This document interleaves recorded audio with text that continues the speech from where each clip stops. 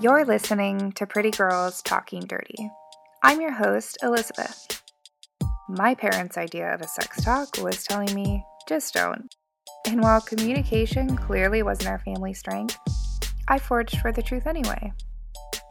Over 10 years of therapy combined with sexual and emotional exploration have led me here, to this podcast. This is Pretty Girls Talking Dirty.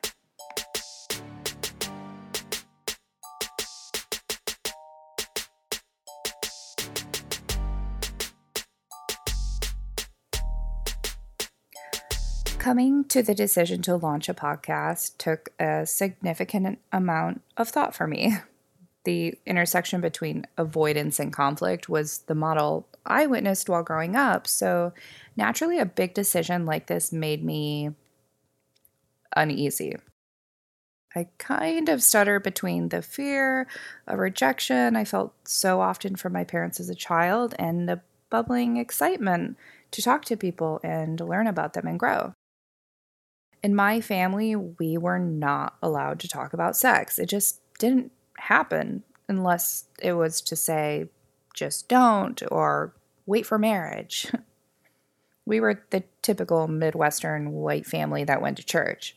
My dad was a praise band leader, for God's sakes.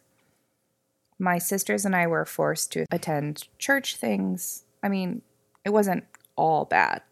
Although I do remember my sister Sarah being grounded for skipping youth group, which required you to give up your Thursday night for church.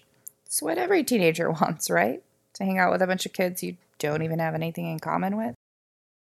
When you glance at my family, we are a well-dressed, mostly smiling group. But if you peeked into one of our towering windows, you would understand that the little girls weren't smiling. Their lips were tight with anxiety. The oldest grimaced from the hand at the back of her neck. Mom held down the home, us kids, and a severe mental illness, and Dad disappeared overnight for work, sometimes weeks at a time.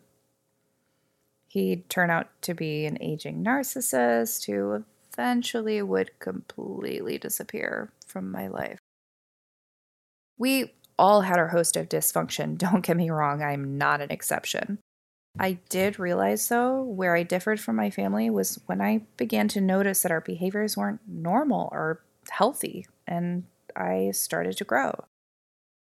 When I told my dad I was going to therapy, he asked me if my then male therapist was a pervert.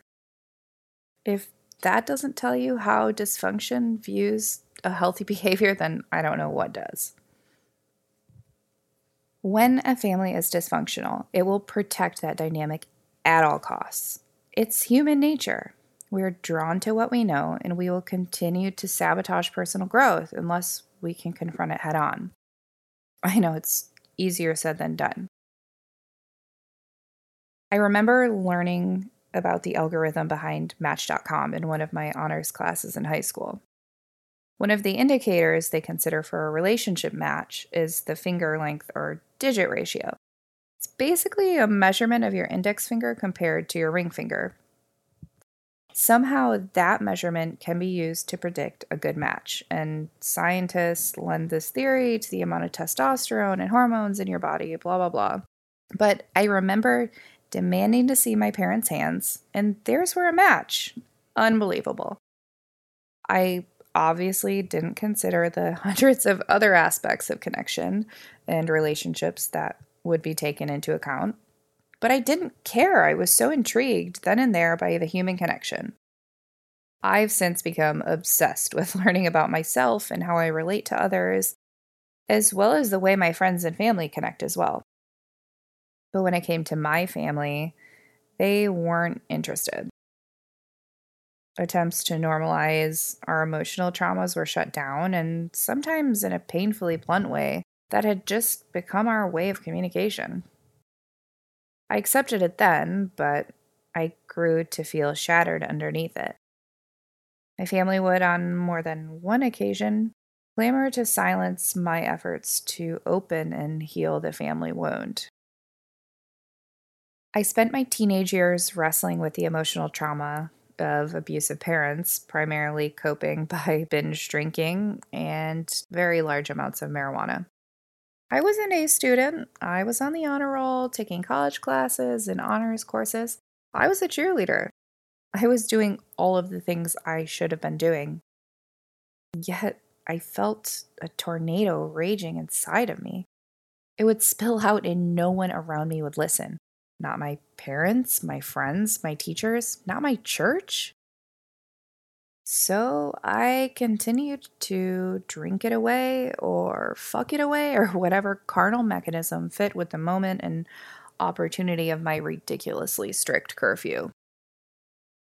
Your body is a temple, my dad used to say, like some riddle was going to help me decide whether or not I would go to hell for dry humping my boyfriend.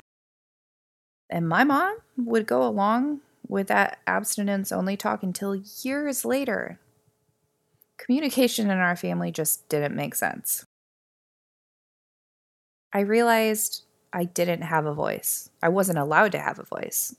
I finally realized that no one cared. Or that's what I believed to be true. If I could shout so loudly and everyone could hear me, but no one was willing to help, what was the point? What is the point? That's what I thought. I found myself in this psychiatric unit in Ann Arbor, Michigan after a particularly painful night of binge drinking. Alone. Again. I had been calling my parents on and off for weeks, sobbing, telling them I wished I just wouldn't wake up in the morning. I just wanted the pain to go away. Not realizing that the pain that they were perpetuating was the very pain causing my anguish. I was transferred to my hometown hospital where there were beds available, and a phone call from my mom revealed that she wouldn't be coming to be by my side at the hospital because the plumber was coming. After I was transferred, I was close enough in proximity that my family made the effort to visit. I was discharged after the minimum hold, but not before I met with the psychiatrist one last time to get the okay to leave. I glanced at the clerk in the corner of the room, tap, tap, tap, tap, typing every exchange. "You're lucky," I remember the psychiatrist saying. "It seems like you have a really great support system at home." I smiled ironically. I'm sure she thought it was a smile of recognition, but she didn't know that the only reason they were now showing up was they thought they had fucked me up so badly that I was finally going to be tolerable. They were right in that I wasn't going to be the same, but they didn't realize the agony of solitude, of years of debilitating depression and crippling anxiety, the fear of the unknown in a place where people literally lose their minds and go to die. It shook me deeply enough to learn that I was alone, and that was okay. I was the only one who could fix me. I was not going to leave that place, go back to my apartment, and cry every night. I wasn't going to rely on anyone anymore. I knew inside of me I had the tools to do it. And I knew there were other people like me because I had seen them in the hospital, in school, on the streets. Some of them still had a light in their eyes. They had fight left. And at the end of the day, that's what it's about, the willingness to fight for your life and your stability and your health. When I was in the hospital, I had this intrusive thought. I looked around and I saw all of these people who essentially lived their life in that psychiatric unit. And I thought how easy it would be to just let everything go. Just live a simple life. Let all of the pain consume me. But something nagged at me. Something tugged inside of me, and I just couldn't let myself do that. I couldn't let myself go. I knew that I had to fight. While I now knew all of these things about myself, what I didn't know is that it would eventually push away every single person in my family. There would be moments, glimpses of clarity, of progress, of growth. They would come to me and we would have breakthroughs. It felt like we were moving forward, like we were going to be close. We could repair things. But it never stuck, and that's okay too. The path to self-exploration is not paved by your friends and family. In fact, it echoes with the criticism of everything you thought you knew.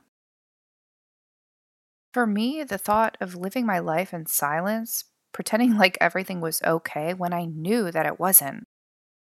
I knew somewhere, somehow, if I just kept hanging on, if I just kept pushing and learning and exploring and figuring myself out, I knew I would be unstoppable. I knew eventually I would get to the place where I could look myself in the eye and actually really appreciate myself and every fucking thing I had gone through. And that's just what I want for everybody.